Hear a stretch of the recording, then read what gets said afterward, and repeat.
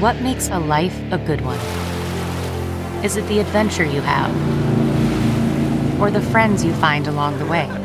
Maybe it's pursuing your passion while striving to protect, defend, and save what you believe in every single day. So, what makes a life a good one? In the Coast Guard, we think it's all of the above and more, but you'll have to find out for yourself. Visit gocoastguard.com to learn more. Prince walks through the mic and goes, "Ladies and gentlemen, Mr. David Hasselhoff." Welcome to the My Prince Story podcast. I'm your host, Dana Marshall, and I'm so stupid excited about this week's guest. Christopher Titus is a writer, producer, actor, stand-up comedian, Peter Cetera stunt guy. The list goes on and on. You probably know him from his TV show Titus back in 2000, or one of his many stand-up specials. I know him as a super cool guy that happens to be a huge Prince fan. Make sure you check out Special Unit and Amerigeddon on Amazon. Without further ado, ladies and gentlemen, Mr. Christopher Titus. I gotta be honest with you, man. I've hung out with you a couple times, and I'm never sure what to call you. It's like when Prince changed his name to the symbol. Do I call you Titus? Do I call you Christopher? Do I call you Chris? My first joke I ever wrote was, "My name's Christopher Titus. Don't call me Chris, because then it's Christitis, which sounds like something you get vaccinated for." That was the first joke I ever wrote before I became it. And then it's weird. My whole life, people would just yell. Even my wife says, "In a search, she'll go Chris, Chris, Chris," and I don't respond. If she goes Titus, something about that word cuts through everything I whip my head around. So everybody should just call me Titus. Okay, perfect. Like Cher or Prince. Yes, exactly. I had the pleasure of interviewing you on my radio show, and we talked about your stand-up and all kinds of fun stuff, but had no idea that you are a ginormous fan of Prince. Yeah, well, the party you saw, right? Yeah, oh my God, the Purple Party in LA. Thank you so much for inviting me to that. That was incredible. So before we get into all of the things that we love about Prince, can we talk about how you went all out for this party? Here's how much of a Prince fan I am. When Prince died, my wife and I were on a plane going. We were going to a gig. We're sitting in a plane, and with the TVs in front of us on the plane, and all of a sudden her phone just starts blowing up. And she's like, and it was this: "Is Titus okay? Is Titus okay? Is Chris okay? How's Chris taking this?" And I'm like, "What is going on?" And so we turn on the news, and it just said Prince died. I burst into tears. I was like, "No, why? How?" And I started freaking out. So what we decided, and Ray's mom had just passed too. So we had some really bad. It was like a really bad time for us, and not just because her mom died. Prince is Prince, but her mom died. So I said, we need to do? We need to do a blowout Prince party. We're gonna do a blowout Prince party. If no one comes, it'll be you and I dancing to the best music that we know. And she said, fine. So the first year we kind of went all out, and we rented curtains and lights. We had a band actually. We had a band, and we made them learn Pink Cashmere and a couple other songs. And the dude had to learn Pink Cashmere. This guy nailed it. So we had that the first year. And the second year we did it, we did the same thing. And I had a giant banner made. I had all kinds of stuff. So basically, my soundstage, we turned it into a nightclub. And you saw it. You were not kidding, right? We weren't kidding. Yeah, that was pretty incredible. Yeah, and so this year we did the Prince stand-ups we did one from Purple Rain and one from a concert picture. And then we had my buddy, Tom Tran, he's military. He was over at Iraq. He's a guitarist, and he's got an 80s cover band, and he's been slowly making them learn Prince songs. So he tells me, he goes, "Titus, I got this Prince outfit, man. I look just like Prince. I got a wig and everything." I said, "Okay, why don't you come play the solo to Purple Rain?" And then he comes out, and the jacket's like 4 sizes too big for him, and the wig looks like he looked like Ann Esther from Sanford and Son. And I go, "What are you doing?"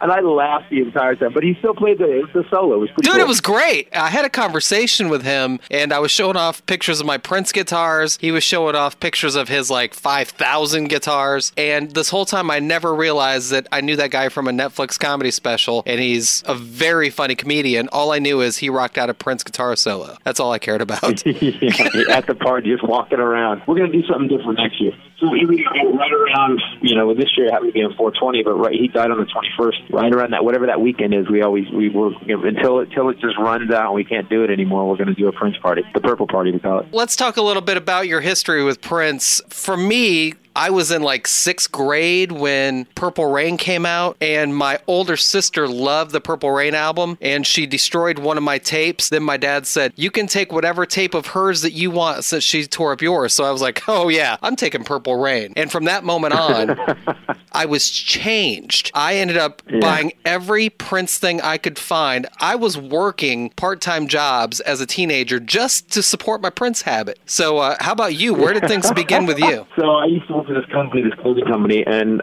he played, the first thing that happened is he played the Oakland Coliseum in California, and there was an article in the paper, and I used to read the paper every day. I was already living in San Francisco doing comedy, and it was this article about this little dude, and this was I want to say it was the 1999 tour. Well, at the end of the 1999 tour, he would actually be wearing panties, thigh-high boots, right. Lace shirt, and he would hump a pillow on a moving bed, and they'd roll off stage while he screwed the bed. So, and that was in the article. I'm like, who is this dude? I thought he was weird. I'm like, this is a weird dude. And then a friend of mine, a comedian named Warren Thomas, we were driving to a gig, and I had to pick him up because I had the opening act, and the opening act has to freaking drive. And he had Dirty Mind framed on his wall. And I'm like, I said, is this the dude that did? He goes, yeah. He goes, do you have that album? I go, no. He goes, then you don't know anything about music yet. And I was like, I remember I taking that very serious. So I went out and bought Controversy, and then I bought 1999. And when 1999 at DMSR hit, I was like, hold, what is this?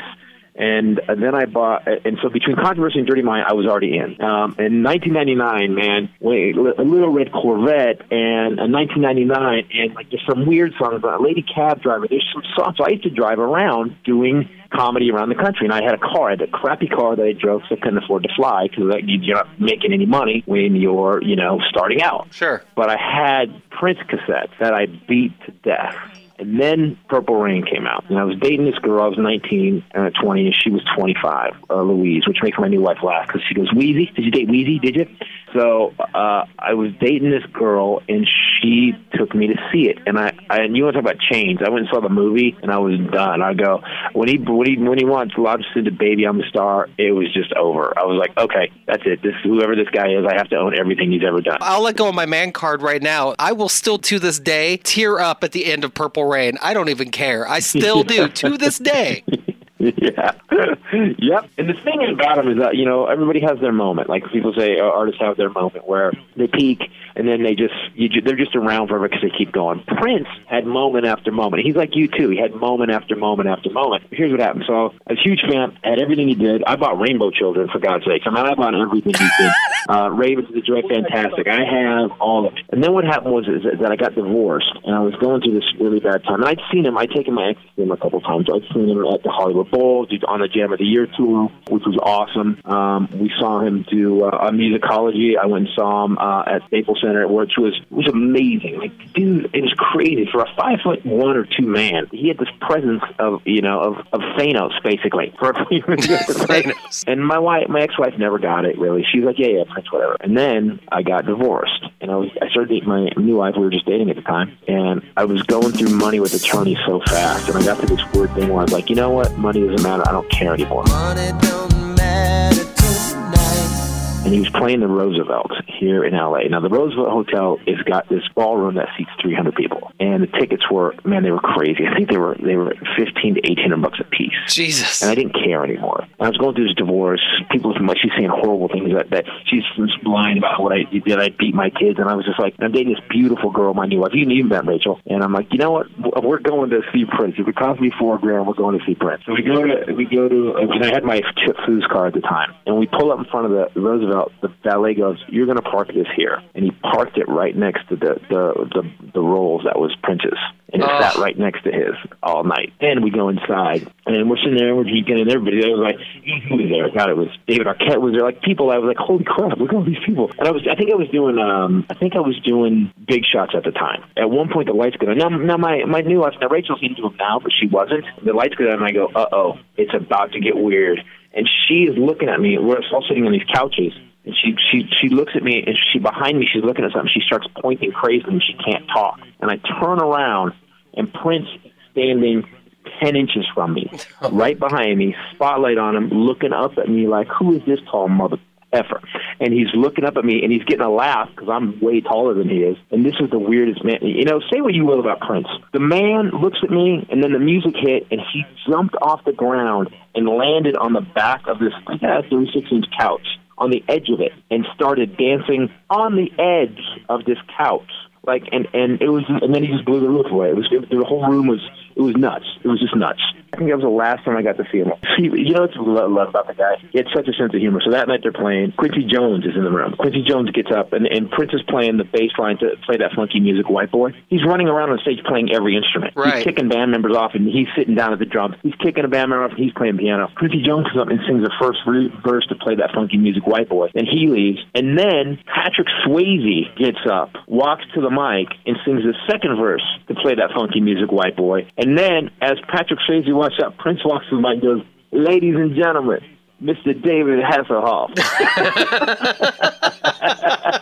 And I lost it. I was laughing so hard. And then, so there's a weird answer. Like there's a foyer outside in the Roosevelt Hotel. So after the show's over, we're done. And at this point, I was going through that. Actually, I was drunk at this point. We all went out, and he went out in the foyer on this tiny little stage and 2 other band members, and he played for 2 more hours. And we just stood around standing and listened to Prince play. It was crazy. That was a crazy night. That's the very first time I saw Prince in concert was at the Fox Theater in Detroit, and I was so nervous, and I was prepared to be let down because I had been building this up my whole young life. And here I was at 18. I'm about to see him. The ushers are keeping us right at the curtain while apparently they're doing sound check. I didn't know what was going on. I was able to peek through the curtain and just saw Prince standing alone on the stage, messing around with his guitar. And all of a sudden it occurred to me, oh, I'm in the same room as Prince. Like, I'm not going to be able to control myself. I wanted to play like a little game where we talk and Prince speak. And I think you're going to enjoy this. If I'm choosing a political party and I'm doing this in Prince song titles, I would be a member of the Colonized Mind Party.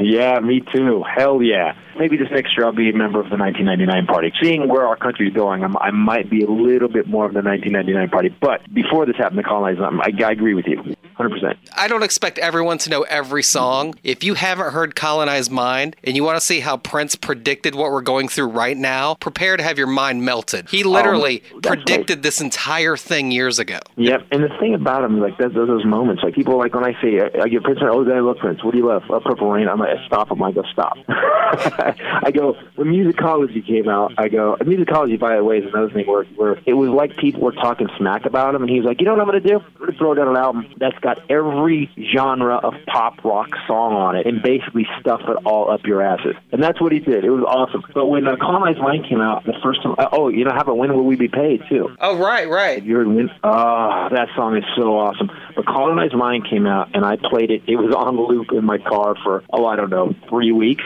Until my wife was like, do you have to listen to it again? Yes, we do. Yes. Well, the writing's genius. I mean, it's just ridiculous. Okay, so if I'm picking a religion, it would be the latter. Yeah. Yes, I do. That's one of my favorite songs, actually. I always thought, why don't some of these new wave churches play the cross during their services? That's a legit church song. I agree. The cross. Right. He could get it. People, and you wouldn't have to say it was Prince's. You could just play it. People go, that was awesome. What song is that?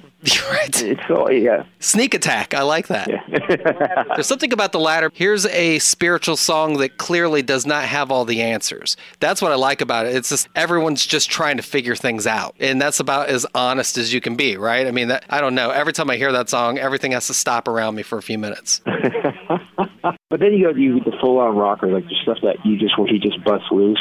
Like when Kiss came out, like there's another moment where you just go, oh, right, we forgot. He's a musical genius that at any moment can drop one of the biggest hits you've ever heard in your life.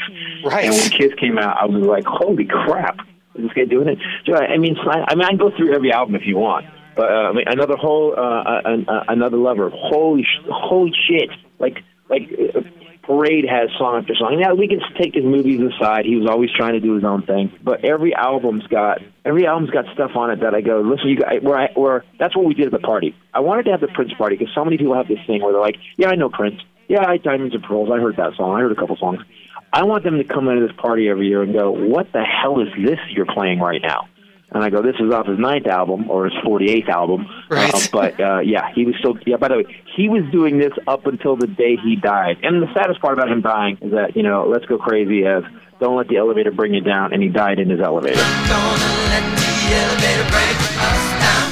No, let's I don't know if it was an accident, ironic accident, or if he was like, you know what, I'm going out, and this is how I'm going out. Let's see if someone's like the Illuminati. Yeah, I try to tell people that aren't on board with the Prince thing that the reason why it hurt, well, I can't really describe the reason why it hurt so much because I've never met the guy, but I felt like I lost a relative. Yep. It's kind of like there was a magic about him that almost made us all believe he would never die.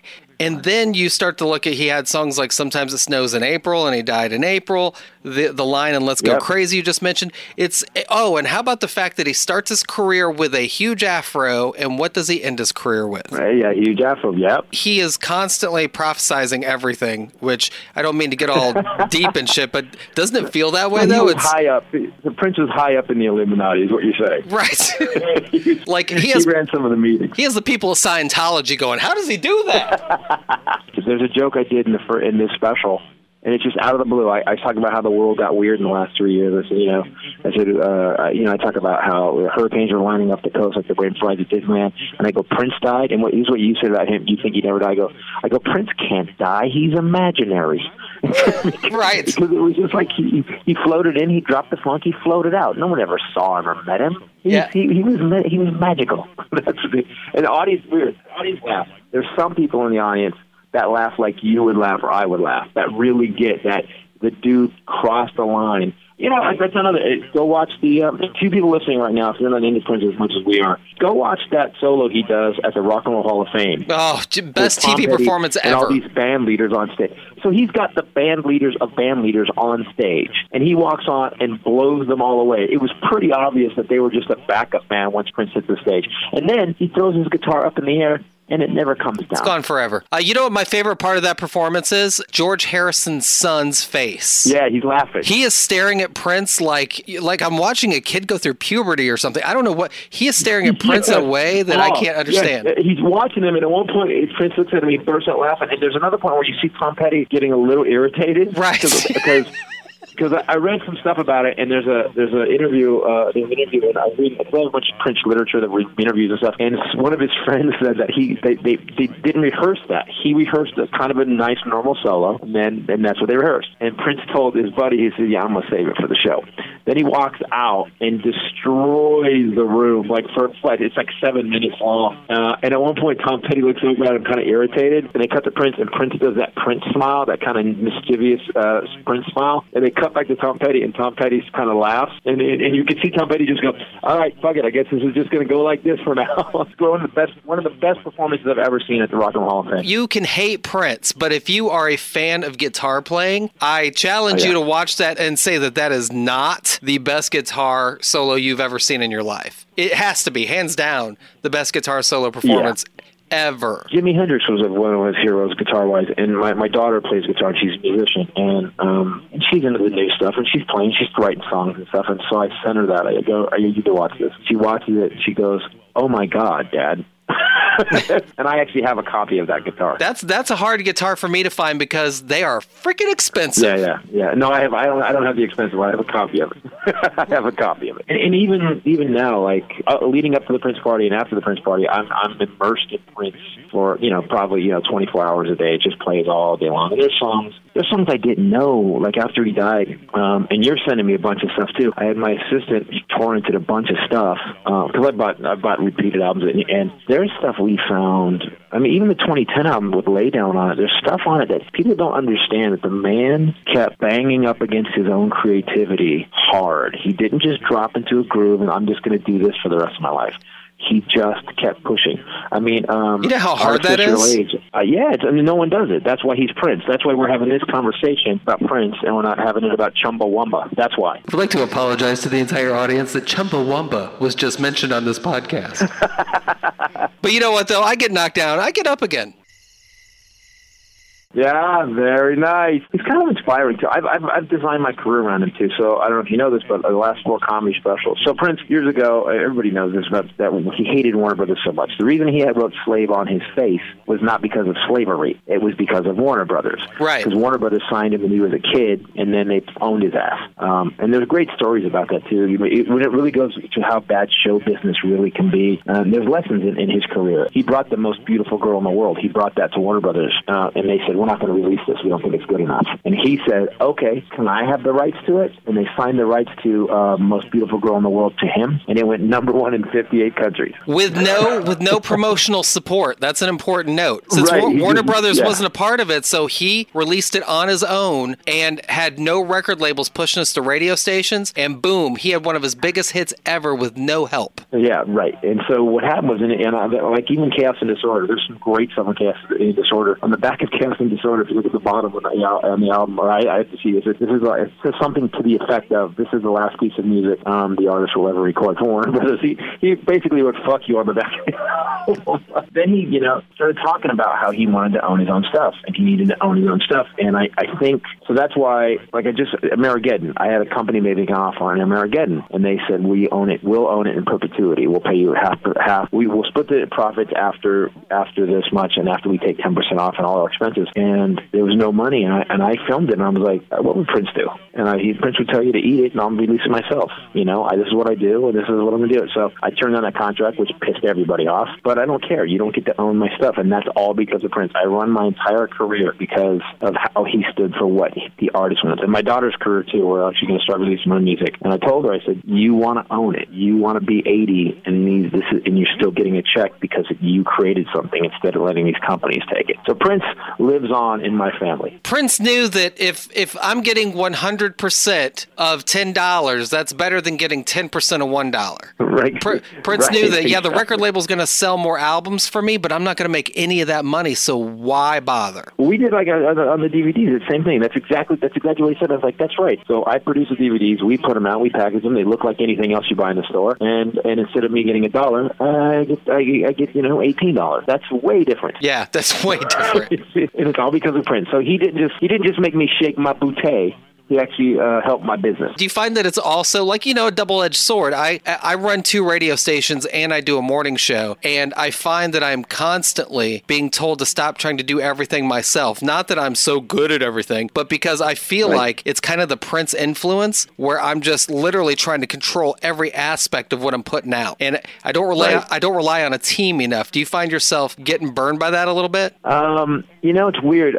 Here's what I found. I find if you can create an image where people... I sat next to a guy that worked with Prince once. I was on an airplane and I was actually flying to work in Minneapolis, and I'm sitting next to this guy, and I go, what do you do? He goes, I'm a horn player. I go, oh, you're a horn player. I go, we're going to Minneapolis. I go, you work with Prince? And he actually sighed. He went, yeah. And I go, really? I go, what was that like? He said, if you're going to be on his list of players he works with, at any moment of the day, you will get up and go. So he said he'll call you at 3 a.m. and say, I need you in the studio in 25 minutes.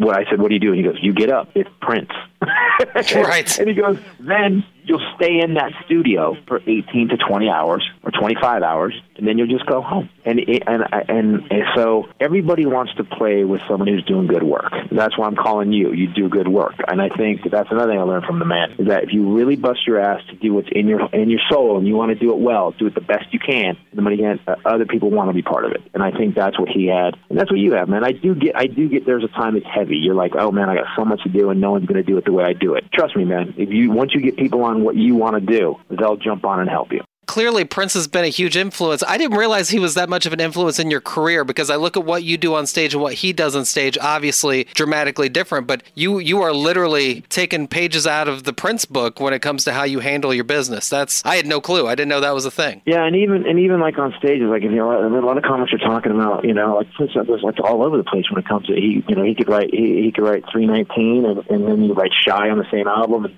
and all this all across the board, and then he wrote Rock and Roll's Alive and lives in Minneapolis. He'd write all this stuff, and he went all over the place, and he never dropped into the pop bullshit. He never did what everybody else did. If you look at comedy right now, I kind of watch a lot of it, and I don't try to do what anybody else does. I try to do like this, again, like this next show, Stories I Should Tell. It's kind of I'm going to solve suicide with it. I'm taking on stuff that everyone else is talking about, blowjob sex jokes and taking a dump or isn't it, the wall. I'm going to try to take on something bigger, and I think that's what he did. And I don't know. I think he shows whatever artist you are, whatever kind of artist you are, you can look at him like, just keep pushing pushing it. Keep pushing it, and don't stop pushing it till you die. And if you die in an elevator, he was probably in the middle of recording, too. He's probably, rocking around his house for a minute recording, was on his meds, and his hits were so bad. Every time now, you can't watch a Prince video now without every time he jumps off a riser, you go, oh, God, because that's why he was taking that medication, because he had so much pain. I know. I want to go back in time and say, come on, dude, lay off the high heels, but not like he would listen to me. Dude, don't do it. Now, but anyway, it's a huge